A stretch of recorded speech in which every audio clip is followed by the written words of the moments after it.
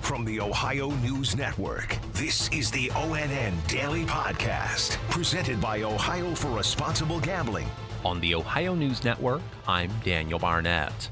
Governor Mike DeWine says the goal of his State of the State address yesterday was to celebrate the state's victories and shine a light on the work that still needs to be done. Brittany Bailey was at the State House. Governor DeWine delivered his first State of the State address since before the pandemic. As he faces re-election, his message was this: Ohio is strong and ready to make some noise. The state of our amazing state is strong.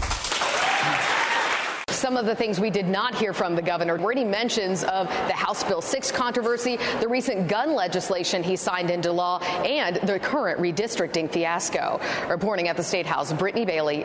During his address, DeWine painted a rosy picture of his accomplishments, but also took time to honor those on the COVID-19 front lines. We owe such a debt to our healthcare workers, our nurses, our doctors, our first responders, frontline workers, grocery store clerks, restaurant workers, local health department personnel, our teachers. DeWine also said the state still has a long way to go when it comes to mental health resources. Friends, Ohio has just taken off. And all of us in this chamber are building the environment where every Ohioan can have a better life and where Ohio children can dream, and those dreams can really come true.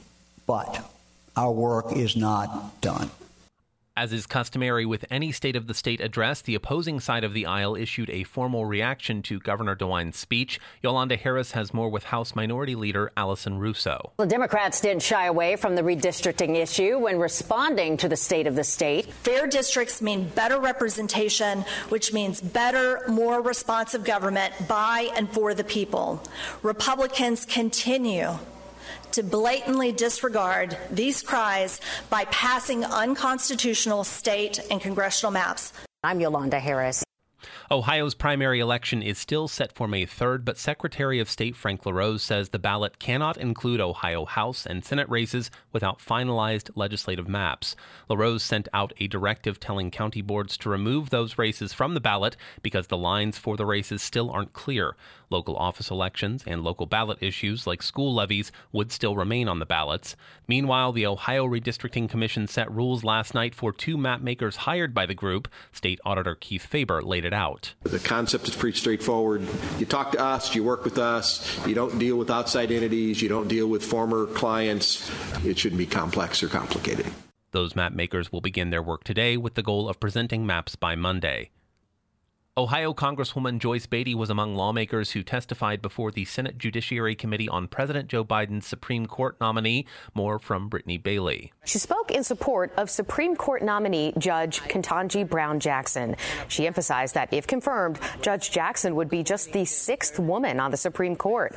I urge this body to remember that Judge Jackson's confirmation vote must not be isolated to her gender or to her race. Instead, I urge you to closely examine her credentials and her sterling judicial record.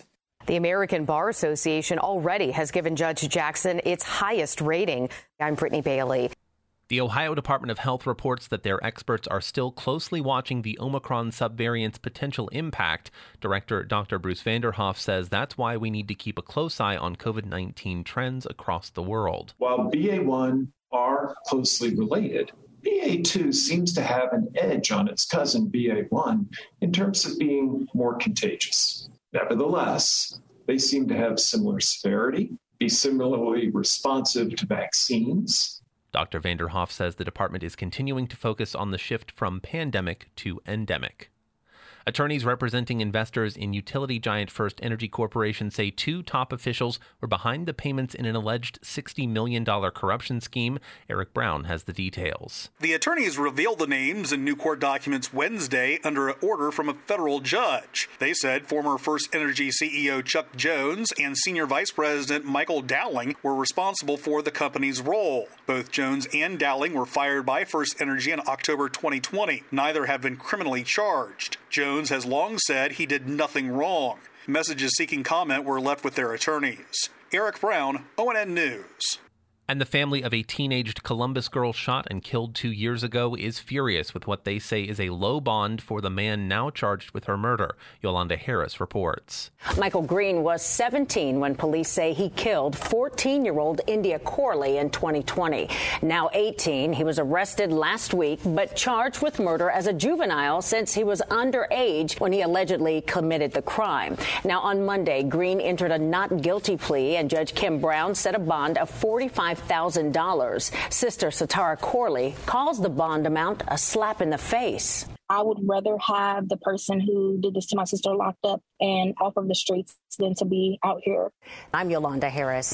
Special thanks to affiliate stations WBNS-TV in Columbus, WKYC-TV in Cleveland, and WTOL-TV in Toledo for their contributions to today's newscast. I'm Daniel Barnett on the Ohio News Network. This has been the ONN Daily Podcast, a production of Radio Ohio Incorporated on the Ohio News Network.